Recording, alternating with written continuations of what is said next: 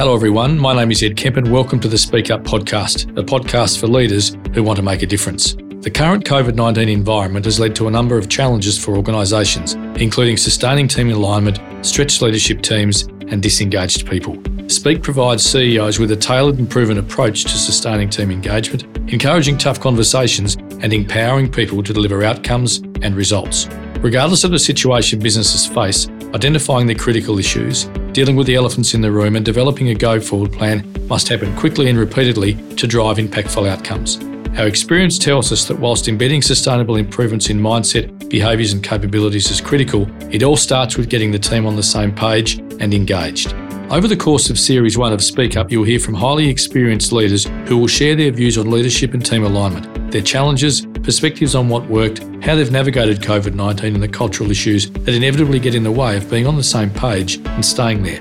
I hope is that these conversations will get you asking yourself one very simple question. Am I on the same page with my team? And if not, how can I help us get there? If you're not sure whether your team is aligned, getting curious is the first step. You can also reach out via our website, www.speak.com, to find out how we can help you and your team get on the same page and stay there to optimise performance. Today's guest on the Speak Up podcast is Margot Faraci, Managing Partner Financial Services at Derwent, Australia's leading C-suite and board executive search firm. Derwent helps businesses by identifying and connecting with high-impact talent, and they are a champion of diversity and courageous to alternate outcomes.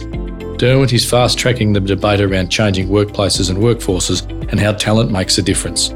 After starting off in the law, Margot transitioned to business banking and then to leadership roles in that sphere, first with Macquarie, followed by stints at NAB twice, and the Commonwealth Bank. Margot has led at scale, for example, leading 1,400 bankers and millions of customers through the first COVID wave in 2020. Margot cares deeply about leadership, understands through lived experience that leading is hard, and knows that organisational alignment will get tested regularly as businesses and people change. Hello, Margot. Thanks very much for joining me today on the Speak Up podcast. Tell me a little bit about your career journey and what led you to transition from banking to helping Derwent's clients uncover great talent. Well, great to be here, Ed, and hi everyone. Look, I've always been really interested in how we treat each other, and my career started as a lawyer, but I didn't get much opportunity to treat anyone like anything doing that because I was doing a lot of work on ASIC forms and documents and not much interaction with human beings, not a great suit for me. So in the end, I went into business banking studying at Macquarie, and because my family was in business, I really knew what a difference the bank can make to a business. I knew what a difference you can make if you're authentic and if you're honest and if you truly partner with people and if you have an intimate partnership, which includes conflict and getting through it. Then as I rose through the ranks there, I became more and more interested in leadership as a way to make sure people are treated the right way, because let's face it, Ed, most people have to come to work, and we can really give them a better day at work if we lead well. And so that was the driver for me right through until the biggest leadership role I did, which was last year, running 1,400 bankers across metropolitan Australia for NAB in the business bank.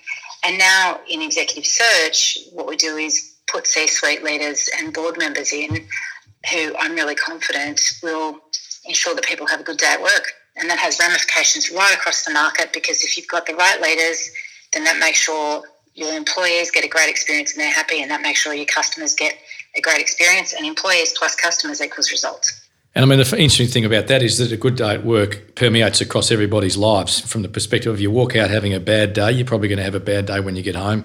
You're going to take it out on your family, your kids, whatever, and you're going to be feeling pretty down about yourself. But if you go in there with a really positive attitude and you get treated well, it's going to be a hell of a lot better result for everybody. Tell me this, how do we lead well?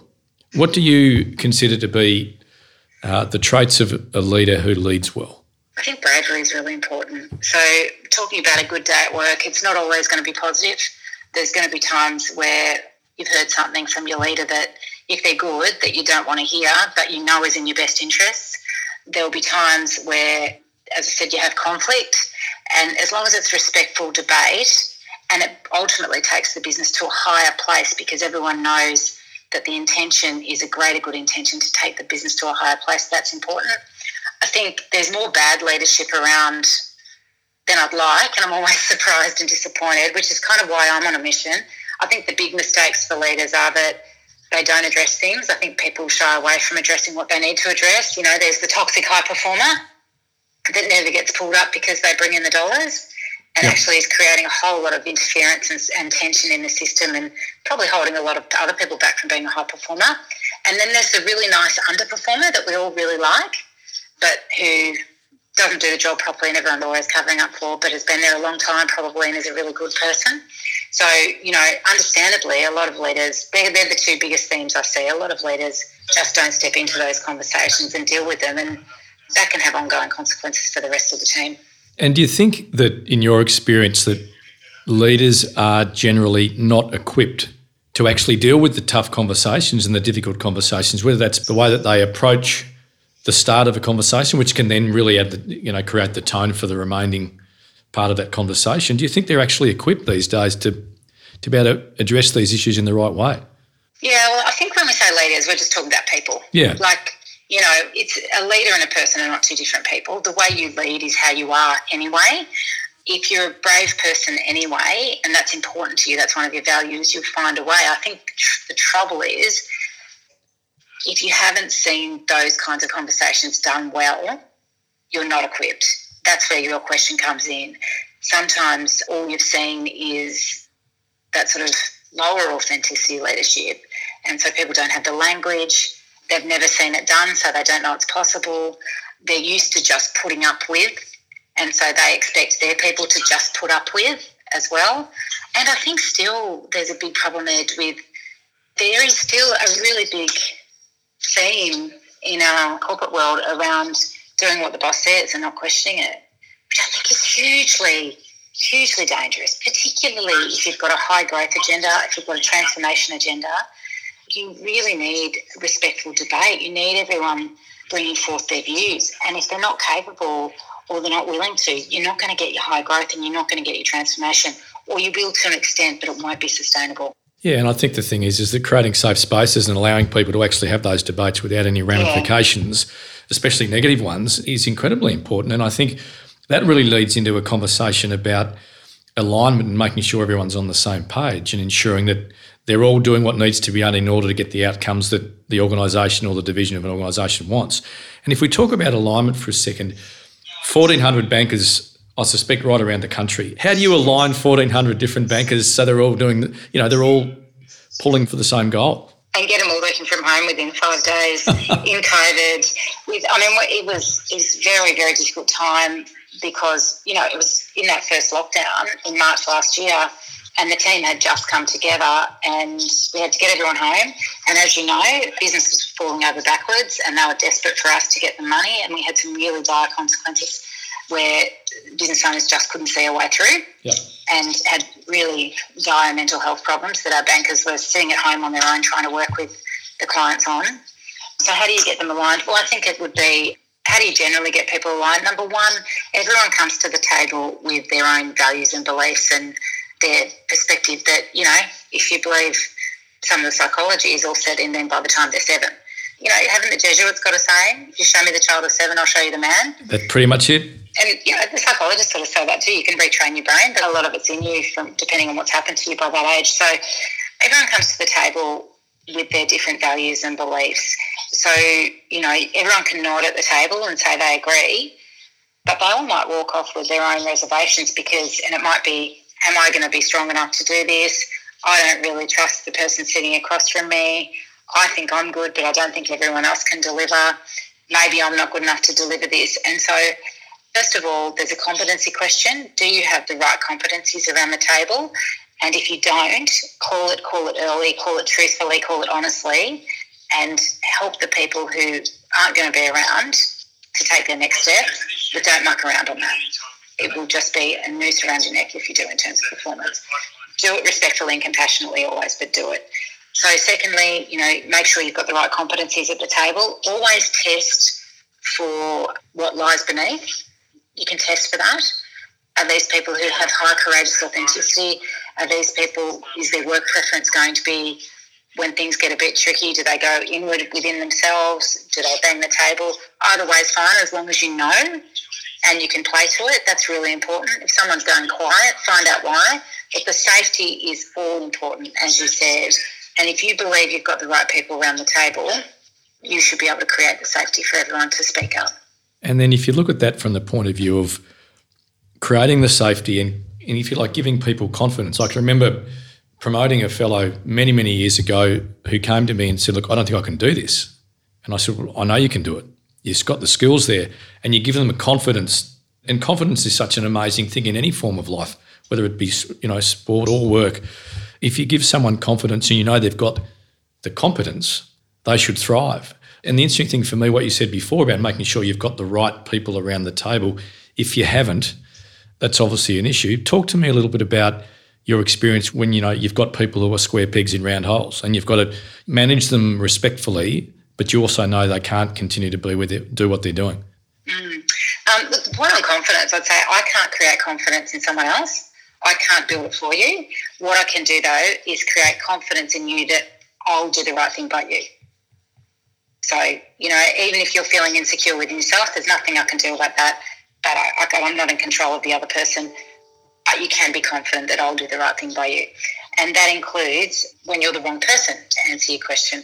So when I was new to leadership, I just rescued everyone. I just thought they can get there. I know they can get there if I believe in it. And I did their work for them often and drove myself quite mad doing it, and had 2 young kids as well. So interesting that we all survived those phases in our careers. It's completely overloaded. And from that, I learned that I was never going to be a leader at scale if I kept doing that. And actually, once you get into leadership, once you've done it a few times, you actually know pretty early on. Trust your gut, pretty early on. And the conversation is actually, depending on the situation, but it's honest, it's compassionate, it's with care, it's unapologetic. Don't get in there and apologise for the decision you're making. And it's with an authentic intention to support them in whatever they do next. Now, if someone's done the wrong thing and there's misconduct and all that sort of stuff, still respectful and compassionate, absolutely, but really cut and dry, and you won't be writing a reference for that person or getting on the phone to anyone to advocate for that person, but it has to be respectful, compassionate and generous, I think, in terms of, how they leave. Yeah, I've certainly heard a few conversations. I haven't been on the receiving end of any, thank God, but where someone says on the way out the door, and look, if you'd like a reference, please just give me a call. It's like you've just sacked this person, essentially.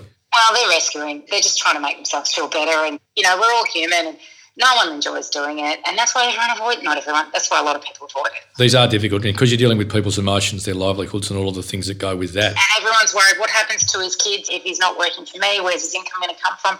If you do it respectfully and compassionately, that's the most important thing. And you have to always remember you're not responsible for someone else's life. You're not responsible for someone else's financial situation.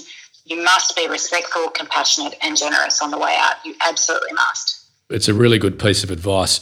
Now, based on conversations that we've had with plenty of Speak's clients over the course of the last year or so with respect to COVID, it's obviously preventing the usual getting together at workplaces, and that's a hugely important part of most people's lives.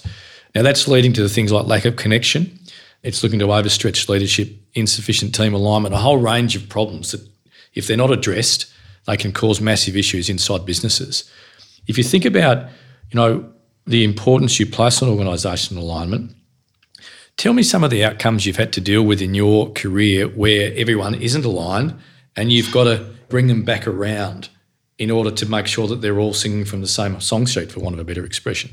Okay, so alignment can mean a few different things. We all need to agree on the hill we're going to climb and how we're going to climb it.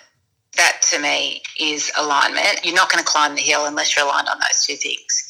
And it might be that we all bring different things and different capabilities in climbing that hill, but you must get that. Where you don't have that, what it creates is isolation in your leadership team. It creates factionism, and it actually creates fear in your employees because they're getting a whole heap of different messages. They're having a whole heap of different conversations, and that will then create a dislocation in your customer base. Because if you just think, and I always do, employees plus customers equals results. If your employees are sitting in fear and isolation and kind of lost and frozen, that will come out in different ways in your customer base. It will come out in lack of discretionary effort. It'll come out in the gossip that gets into your customers, and that will ultimately impact your results. So alignment is not just the right thing to do, it's actually a performance imperative. In terms of having to bring people back, if you think that you're at the table and everyone is aligned and then it turns out they're not, I think the answer is, as a leader, you have to ask yourself why. And what have I done as the leader to contribute to this misalignment? And maybe it is we didn't cover off everyone's fears. Maybe we didn't clear the obstacles. Maybe what was unsaid that we didn't talk about. So ultimately, the leader needs to take responsibility for what's happening in their team. I think that I really believe the only thing you can control in our corporate lives is the team that you choose. And if your team's not working, that's on you as the leader. Make a different decision. Look at your own leadership. Examine yourself. Examine the decisions you've made and be really honest with yourself. And coaching can really help with that. So if you're not aligned, try and work out why. Ask the team why, surface it. Don't hide it.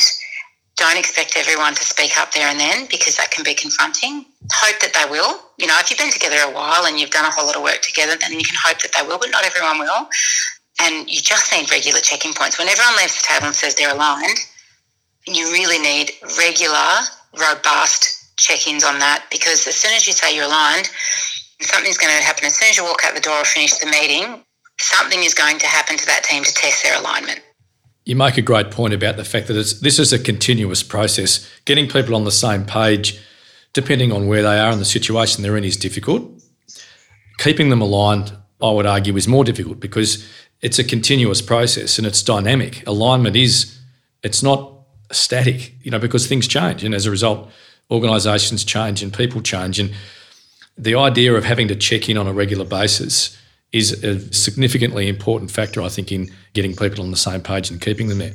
And I think really importantly is, what you were aligned around on day one, it will be tested on day 2, 3, 4, 5, 6. It absolutely will. The minute you say you're going to do something, you'll get obstacles. So you absolutely need to keep checking in, because otherwise you're never going to get there. And if new obstacles come and you need to actually change your alignment, you need to change the hill you're going to climb, and you need to change the way you're going to climb it, that's all right. That's a smart thing to do. It doesn't mean you doggedly stick to the first hill. If you get new information and there's a better way to get the performance you want, go after it. And I think the trick is knowing when to do that and when not to do it, when to stick to what you've got.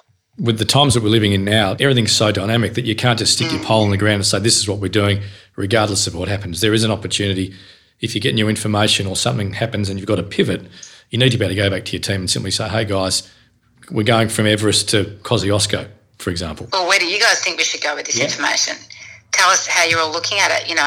I'm going to have a big idea. The guy next to me is going to be across the data. Someone else is going to be thinking about the people impact. Someone else has heard whispers in the market. We're all going to bring our different lenses to whatever that obstacle is, and then together we work out if we're still going to go the same direction or if we're going to change. But that's a real trick, I think. Do you think leaders today listen to their people enough? I think some do. I said before, I think there's still a lot of people who, and look, at beggars belief, in search now, I still can't believe that there are a lot of leaders who think it's everyone else's job to do what they're told, and they think their job is to do what their boss tells them. This complicity, this organisational complicity, is what has led to every organisational failure ever.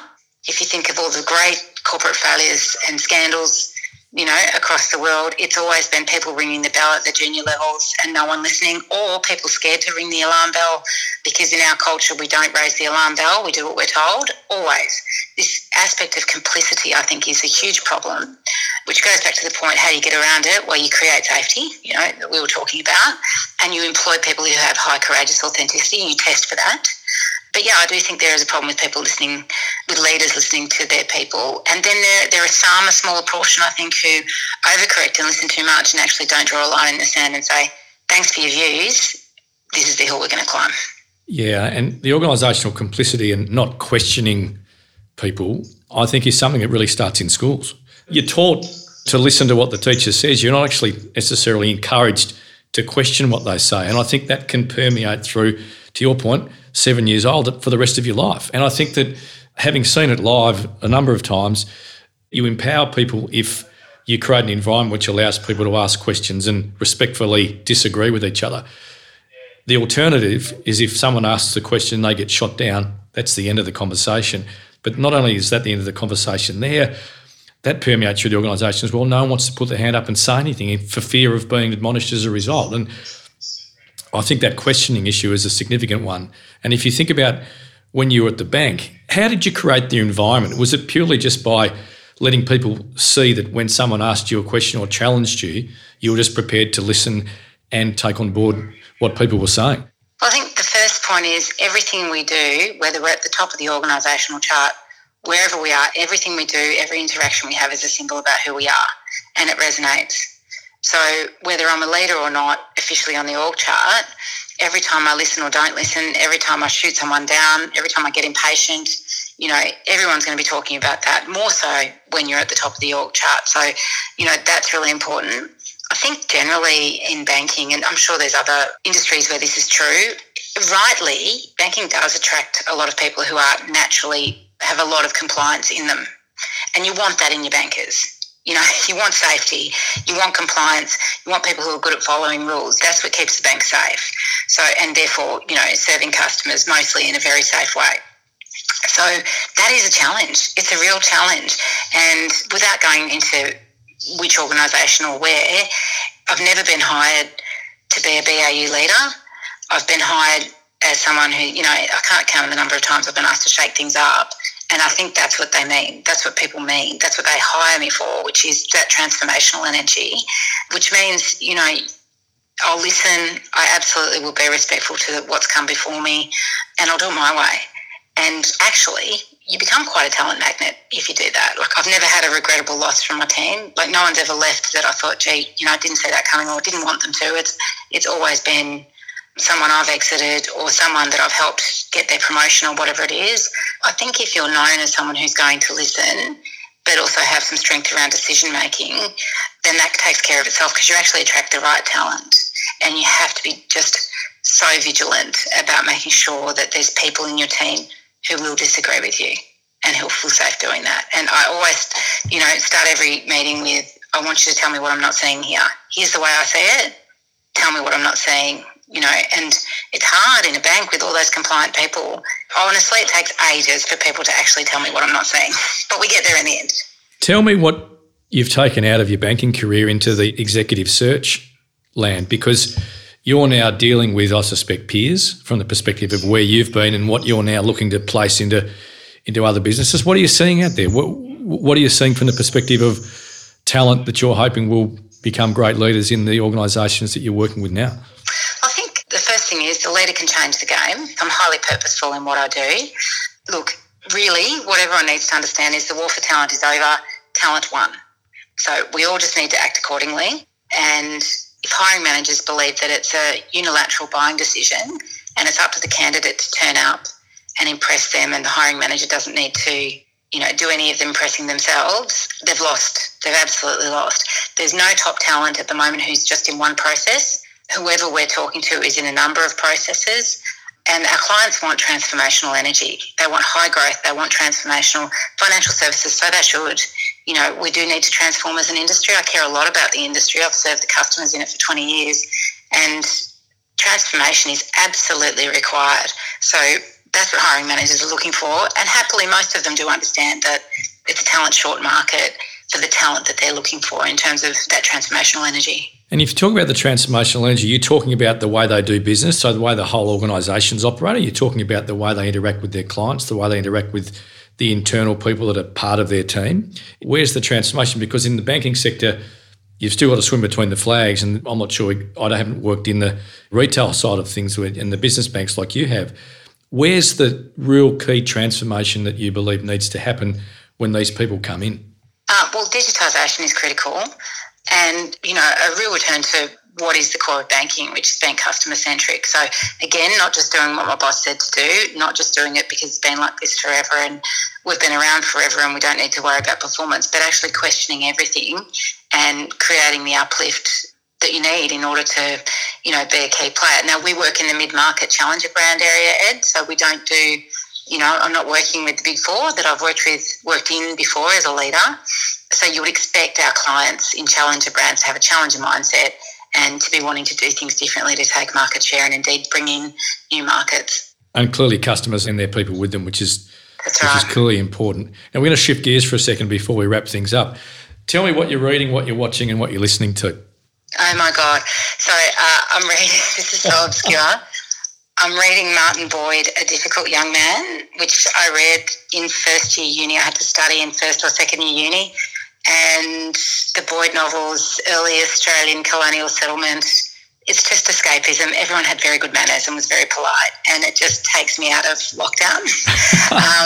What am I watching? I'm watching, well, my kids are in an age now where they're, we don't get any adult TV time without the kids. They stay up later than we do at the moment. So everything is a compromise. We've just finished The Lord of the Rings, which took ages, is dialogue light and has a lot of battles and therefore not that interesting to me. But I get the hero's journey. I get it. But, the hobbits and the dwarves, and they've all just got long hair, and it's hard to tell the difference. My mind wanders. So happily now we're watching Only Murders in the Building with Steve Martin, Martin Short, Selena Gomez, Sting, Tina Fey. Great, just come out, have a look. And what am I listening to? I'm listening to all the stuff that my teenage kids are listening to, fresh, great stuff.